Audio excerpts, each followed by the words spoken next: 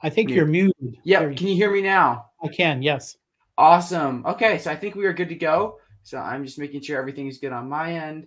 And okay, here we go. I'm gonna cut that first bit out. But here we go. Hi everyone. Thank you for joining here in Apologetics. Super pumped to join us today. To have Dr. Ken Samples. We're talking about Christianity and the Christian life and the mind and things like that. So Ken, thank you for joining me. How are you today?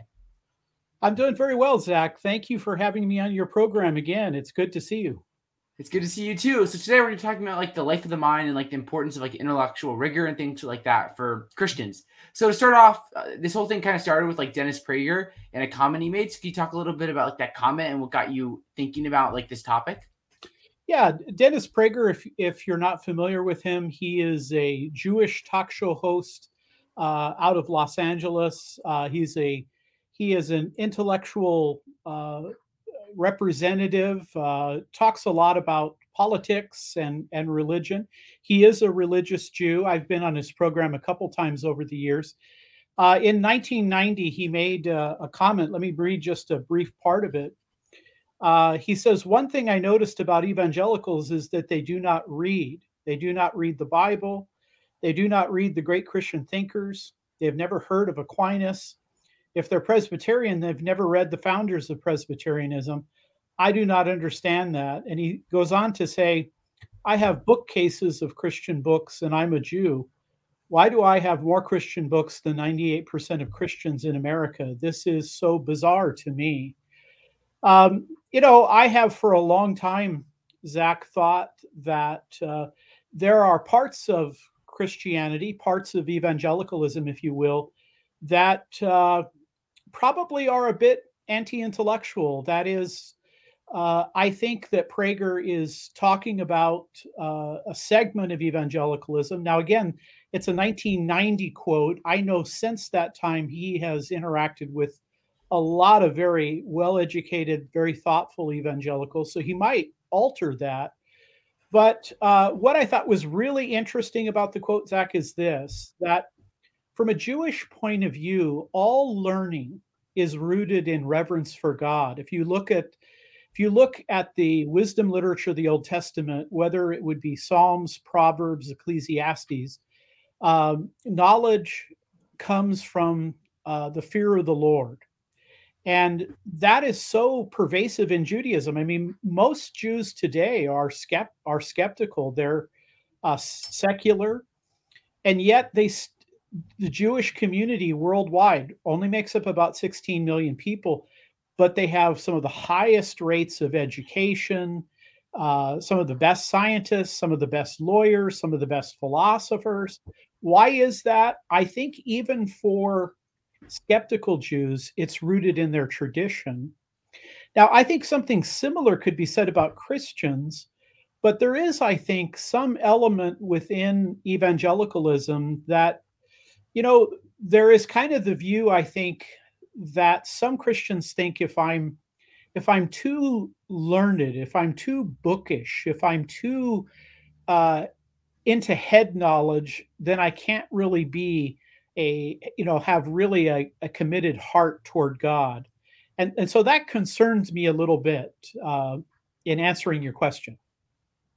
Yeah, that's super helpful. So thanks, Ken. So one of the things you talk about here is this idea of like the life of a mind, and I think this is something I agree with you is like a super important idea. Is that Christians like should be reading and thinking about like a lot of important topics. So what do you mean when you're talking about like the life of the mind and how that like looks for like the Christian in thinking about important questions? Yeah. Well, I think the life of the mind really comes out of being made in the image of God. I mean, in science today, even among secular scientists, there's lots of discussion that human beings are not different from the animals merely in degree, but in kind. We call that human exceptionalism. I think a part of that human exceptionalism, from a biblical point of view, from a Christian point of view, is rooted in us being made in the image of God. Now, it could mean many things, but I think it at least includes the idea that we have rational capacities, that we're able to speak, we're able to read, we're able to think, we're able to write. We can do science, we can do philosophy, we can engage in technology. Now, what does that look like for most people? Well, I think the life of the mind would include the idea that since we are intellectual creatures, that we would have an intellectual life. a life of thought, a life of reading, a life of study, that we would pursue not just moral principles as Christians, but we would pursue intellectual virtues as well. And so for me, in my own life, it means on a daily basis, I try to learn. In fact, maybe a really good way of describing it is what I would call lifelong learning. I used to think, wow, I really need to get my bachelor's degree, and then I need to get my master's degree. Well, I would say probably the most important learning is just being a lifelong learner. And you know what, Zach? I've learned a lot more in my own personal reading than I ever did in the classroom. I think it's super helpful, and books are a great resource because you don't need to get like a degree to read books. It may help you understand some things, but like you can go and get books and read about really anything you want right now. It's amazing what we have. So I'm curious, Ken, like for you, like what does a day in the life look like in terms of like how much are you reading? When are you reading? Because I think it might be helpful for people thinking about like what it means to be like all about this. Yeah, thank you for asking that question. When I was a young man, I was really into sports. I wanted to be a professional baseball player. And I think in high school, probably that dream started when I was in junior high school, but I wasn't a great student. I was interested in playing sports. I was interested in being an athlete. So I was just kind of an average student. I just did enough to get by, is usually what my teachers would say. But when I became a dedicated Christian in my early years of college, about 20 years old, as a sophomore in college, I became a Christian. I'd grown up kind of nominally Catholic, but at that age, I took my faith seriously. And I realized very quickly, Zach, that I needed to hit the books. I was interested in philosophy. I was interested in apologetics. I was interested in theology, in science, etc. And I realized I needed to make up some ground. And I came up with the approach that I would read 3 hours a day. Now, that was my goal. I didn't always make it, but I dedicated myself to trying to read 3 hours a day. Now, reading at night wasn't really helpful because I was tired. So I'd get up at 5 in the morning and I would read in till college. In college. And I did this for 20 years. Again, there were many days I couldn't do it or I didn't fulfill it. But my goal was to read 3 hours a day. I'd get up at 5 a.m. I'd read until 8. Then I'd go to work or I'd go to school. And I did it for 20 years. Now, my life is different now. I have a job where I actually am involved in scholarship, giving talks, engaging in dialogue, debates, writing books. So pretty much my job is to think and to read and to study and to write. But I have to tell you, Zach, I think if you measured where I was when I started that reading program to where I was when I ended it, I think my understanding of issues went up exponentially. I had so much of a better understanding of things with that kind of commitment to reading.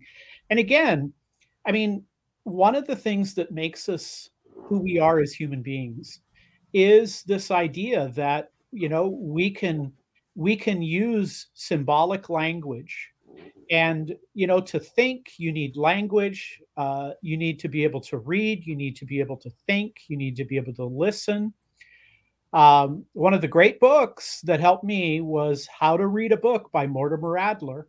That book just revolutionized my mind. Now, again, I am an exception. I mean, I'm a bookish person. I've got a library of about 5,000 books. I read hours a day.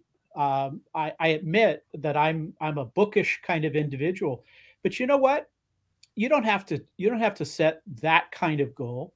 But what if you committed 30 minutes to an hour, 3 or 4 days a week, where you're going to read some really challenging material, not just magazines, not things that make you comfortable, but maybe read one of the Christian classics, or incorporate your Bible reading into this. I think reading is the most important discipline for whatever you want to pursue. That's super helpful. And I found that like in my own life, Ken. So like I started like a couple years ago really starting to read. So like I'll spend like 30 minutes, not as 3 hours, but like 30 minutes in the morning. I start my day reading, and that's usually like more like Christian, like devotional or like classics. So like reading like City of God by Augustine right now, reading the Bible. And then in the evening, like 30 minutes to an hour, depending on how much work I have. Just like reading like whether it's like philosophy or like just like random books or things like that. And it's super helpful. And it provides structure to your life. Like for me, like it provides a really good structure to like start my day like reading and thinking, and close my day reading and thinking. And I just find it really helpful. So I just wanted to emphasize like finding your own kind of routine and the importance of reading. Like it can be done. You just have to kind of like make the time for it. Here's an interesting idea. There was a book that came out a number of years ago that talked about what they call the 10,000 hour principle. Mm-hmm. Essentially, the idea was that if you do something in a very disciplined, dedicated manner for 10,000 hours, you'll become a specialist on it. Um, you know what? I did that. I spent 10,000 hours reading, and it transformed my intellectual life. Now, again, that's all that is to say that if you devote yourself, and you and I are both Christians, you have Christians listening to your audience. If we have discipline in our reading of scripture, if we have discipline in reading books that challenge us. I mean, one of the mistakes people make is they read books that are too easy. Adler says, read books that are over your head, read books that challenge you, read books where you're like, well, I'm not sure I understand all of that. I mean, I recommend books to people all the time, and they come back to me and say, oh, Professor Samples, it was too difficult, it was over my head. And I say, good, you're being challenged. You're forcing that computer, which is between your ears, to work, and Mm-hmm. you can derive many, many benefits from that. I'm reading Augustine City of God right now, and it's a challenge for me. Like there's some parts where I'm like, okay, I'm tracking with you, Augustine. I like it, but like right now I'm in like kind of like towards like the middle of it where he's talking about like reading the genealogies and like the early like patriarchs in Genesis. And I'm like, I think I know what he's saying, but like, do I actually? Oh gosh, only God knows. And Augustine knows. So it's a challenge, but it's good. I like how you're just saying like reading over your head. It's really helpful. Yeah. So I'd be curious then, Ken, maybe we could talk about like what's the benefits? Like, so for the Christian who's thinking about like reading, like what is the benefit of reading and like expanding your mind and like challenging yourself with like various books?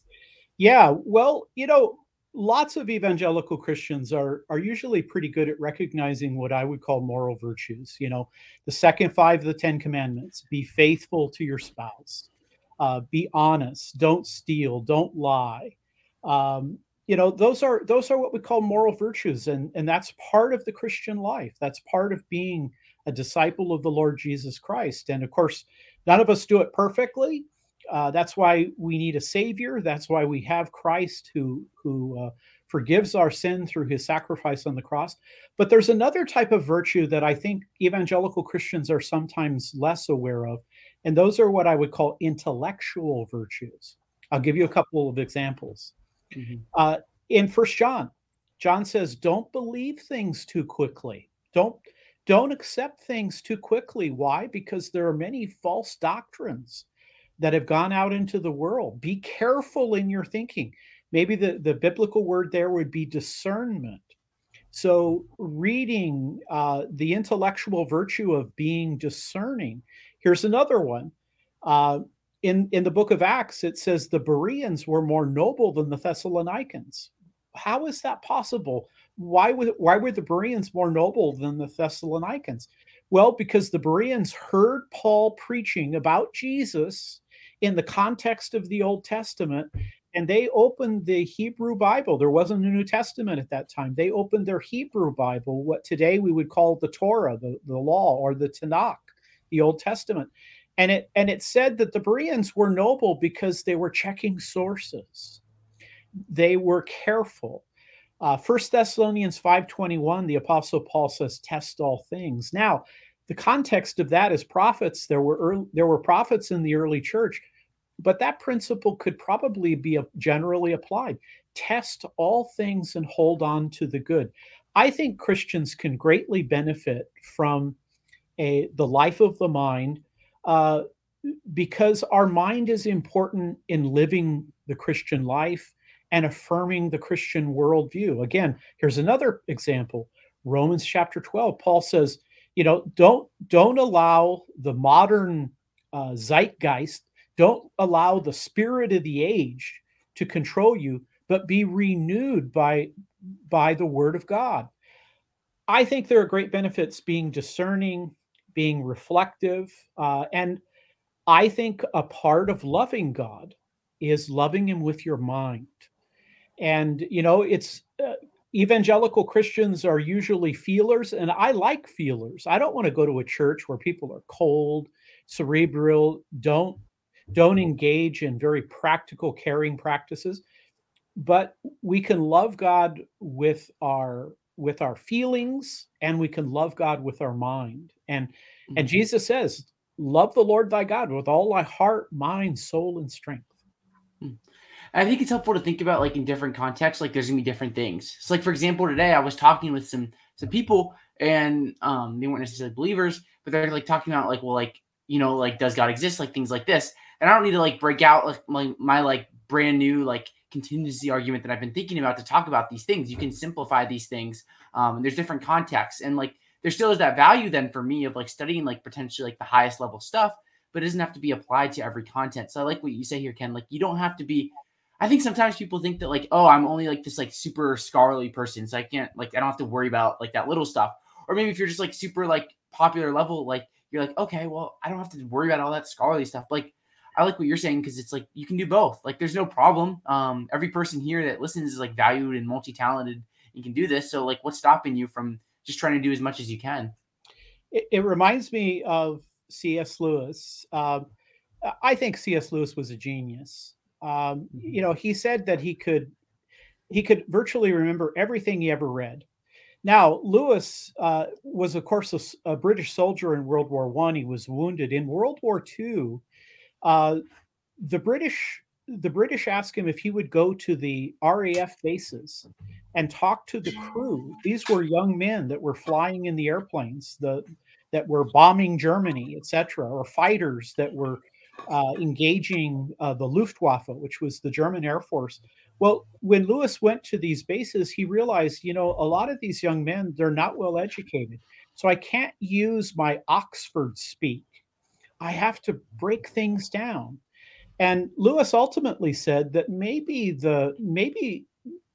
a real intellectual accomplishment is when you can take substantive issues, but talk about them clearly and simply.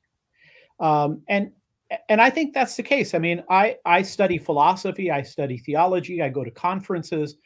Lots of times, theologians, philosophers, apologists, they use lots of jargon. Probably, if lay people are in the audience, they'd be scratching their head saying, "What in the world is he talking about?" But you know what? I listen to C.S. Lewis, and I realize that I want to grasp these significant and substantive intellectual issues, but I want to be able to communicate them as clearly, carefully, and simply as I can, because I want to reach as many people as I can with my message about the truth of the faith. That's super helpful.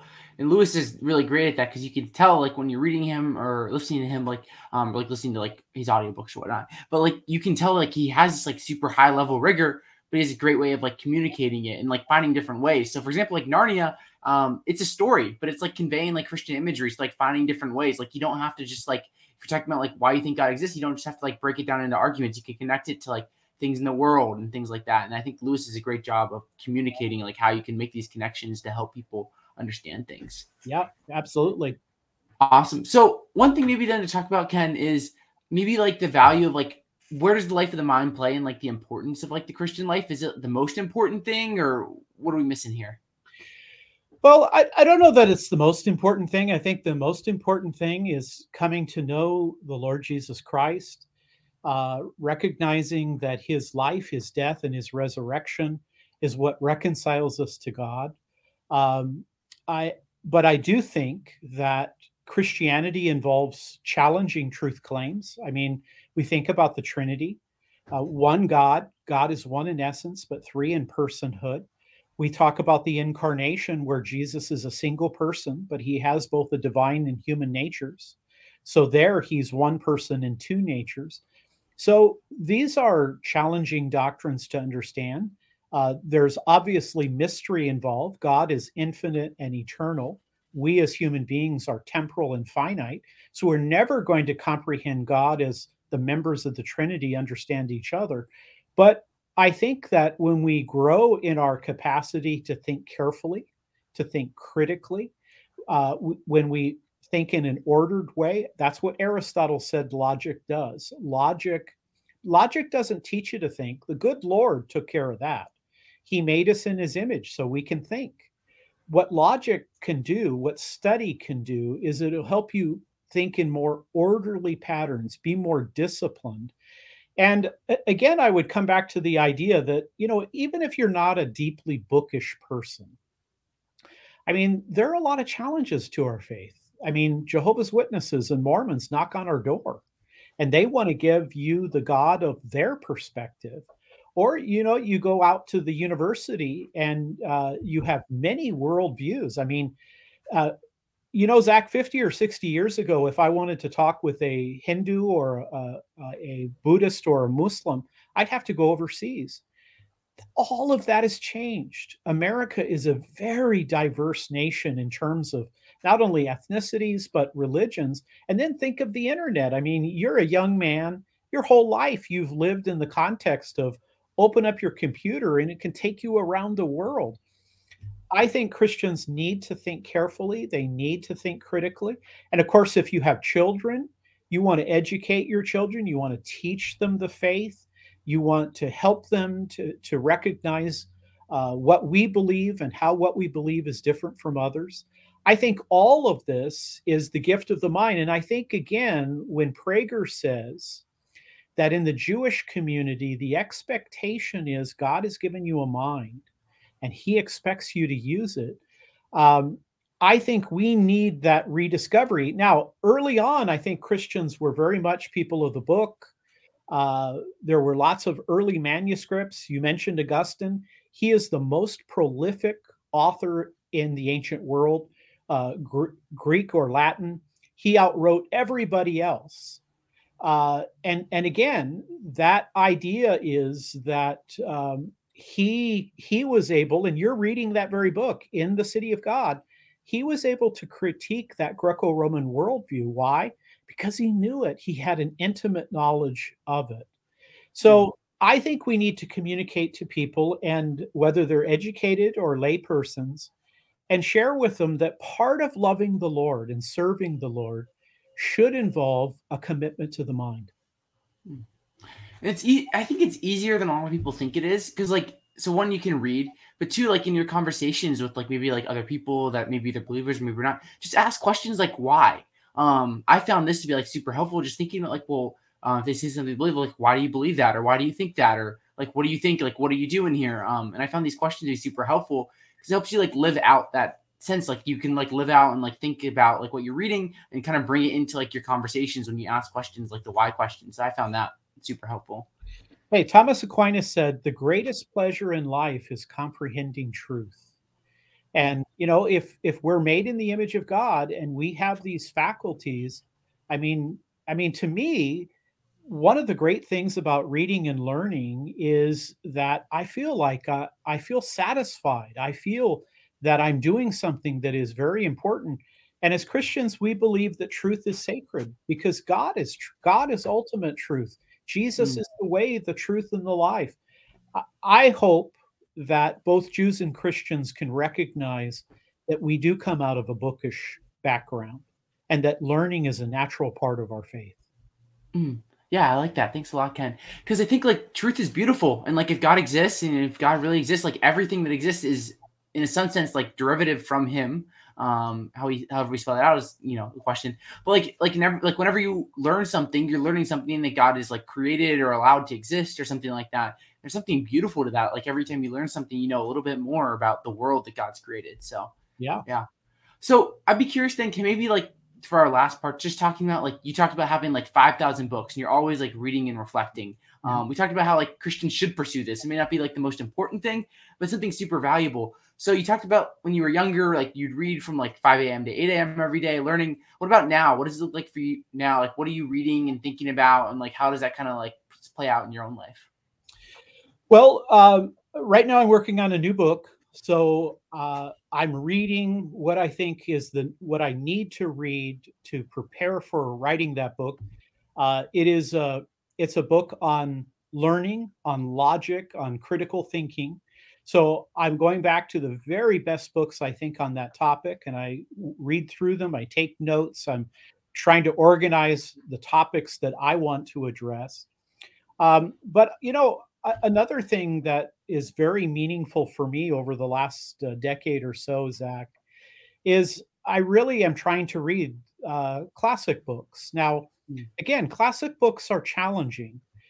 Mortimer Adler, again, one of the great educators of the 20th century, um, author of How to Read a Book, the editor of the Great Books of the Western World, Adler said that a great book is a book you can never exhaust. You can never get to the end of it. Like Augustine's Confessions, every time I read it, and I've read it dozens of times, every time I read it, there's something new. Or it reminds me of something that's very powerful. Now, of course, the Bible is the greatest of all the great books. I mean, you could never get to the end of the book of Romans. You could never get to the end of the book of Psalms. They challenge you when you're a young person, middle aged, when you're old. The Bible has a way of doing that. So one of the things that I've been doing, and a couple years ago, I wrote a book entitled "Classic Christian Thinkers," where I went through people like Athanasius and Augustine and Anselm, Aquinas, Luther, Calvin, Pascal, Lewis, Irenaeus, and I identified their most important writings and I read them and I tried to write a book that would help other people to understand those. So I would say over the last decade, I've tried to spend more time reading classic texts. And of course, it's challenging and it takes more time. I can't read quickly through, some of the ancient Roman authors or the ancient Greek authors. But again, I want to encourage people because the more you read and when you really do read challenging books, you grow. The mind is like a muscle. If you work it, it will grow, it will expand. So a lot of classic texts have been over the last decade for me in my reading.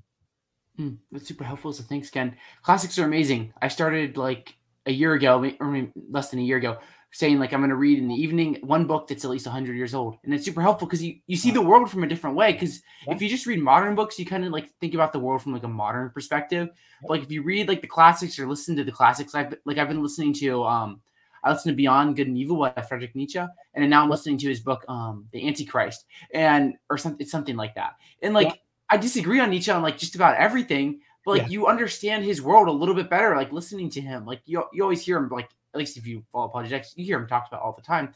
But like when you actually like read him or listen to what he's saying, it just you get a deeper appreciation for what he's doing. So yeah, oh, it's yeah. great.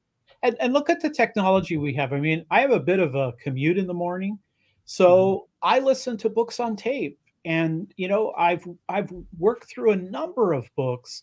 And again, I'm on the freeway and it's slow going, but I'm listening and I'm hearing all of this material. And there's so many great books. And I appreciate what you're doing. You're reading from other people who hold a different worldview. I Hmm. mean, Nietzsche is one of the most significant atheists of the 19th century. There's a lot we can learn about the way other people think and how we have common ground and how we have differences. So good for you. Keep up that great reading. Yeah, thanks. So I'd be curious, maybe what are you reading that maybe like who are some of your like favorite like non-Christian authors you've read, like especially looking at like questions about like God's existence, like Christianity and stuff, like maybe like atheists or Muslims, like who have you enjoyed reading over your years, Ken? Yeah, there's a number of people that I've enjoyed reading. For example, I enjoyed reading the French existential thinkers like Jean-Paul Sartre, Albert Camus. I've also read some of the German philosophers. Nietzsche is another person that I enjoyed reading, and I've tried to find some of the more, the most careful secular thinkers. A book that I read, and I've read a couple times, the Miracle of Theism. Uh, that book it is solid. In fact, I would say, Zach, that there is this group of scholars that are called the New Atheist. Dawkins and Hitchens and Harris and others. I think there are other atheists out there that are very powerful. I have always tried to find what I thought are some of the best secular thinkers. Moreover, I've also tried to read some of the works of the other world's religions. I've tried to look at what some of the texts are from the leaders of the world's religions. And so I've worked through the Quran. I have worked through, some of Confucius's writings.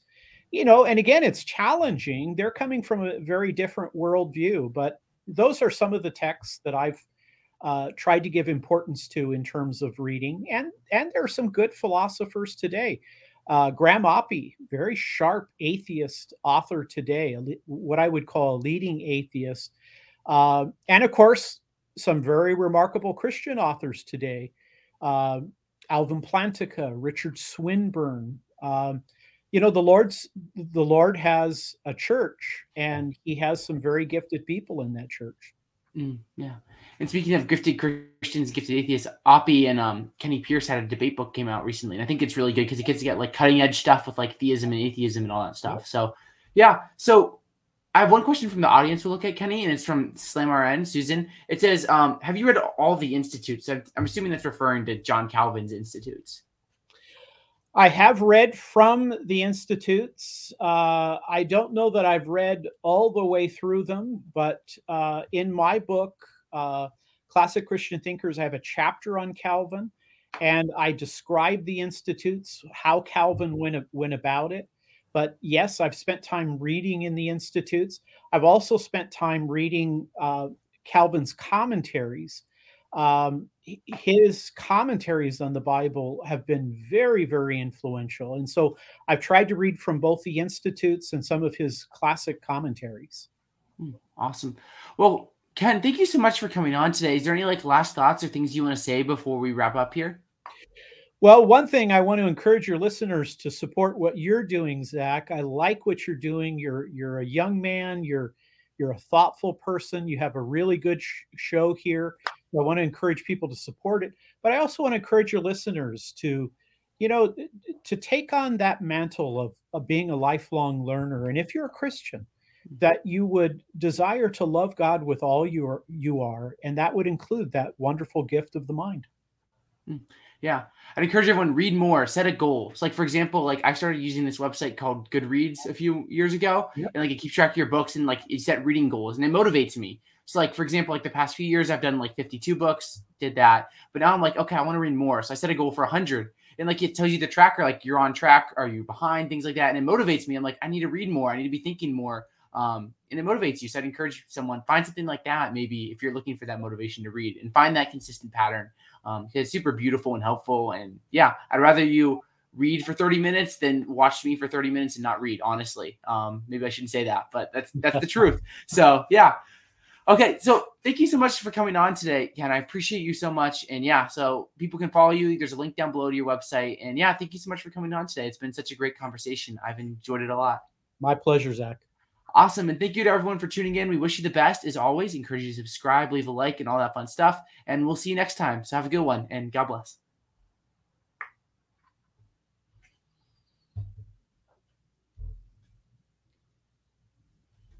Awesome. I think we're offline. Okay. So. Thank you, Zach. That was great. Yeah. Keep up the good work. I'm so encouraged. You're reading The City of God. You've read Nietzsche.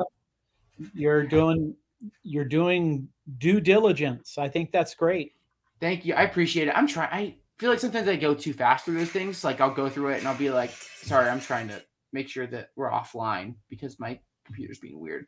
But like, I'm trying. It's hard. Sometimes I'm like, did I actually understand anything I just read? But I mean, I think that's kind of normal. So yeah. It is. And I hope that quote from Adler reading books over your head, that's a good thing. It means Yeah. you're striving. So, hey, keep up the good work, and thanks again for having me on. Thank you. I'm going to shut the broadcast because apparently we're still online. So I'm trying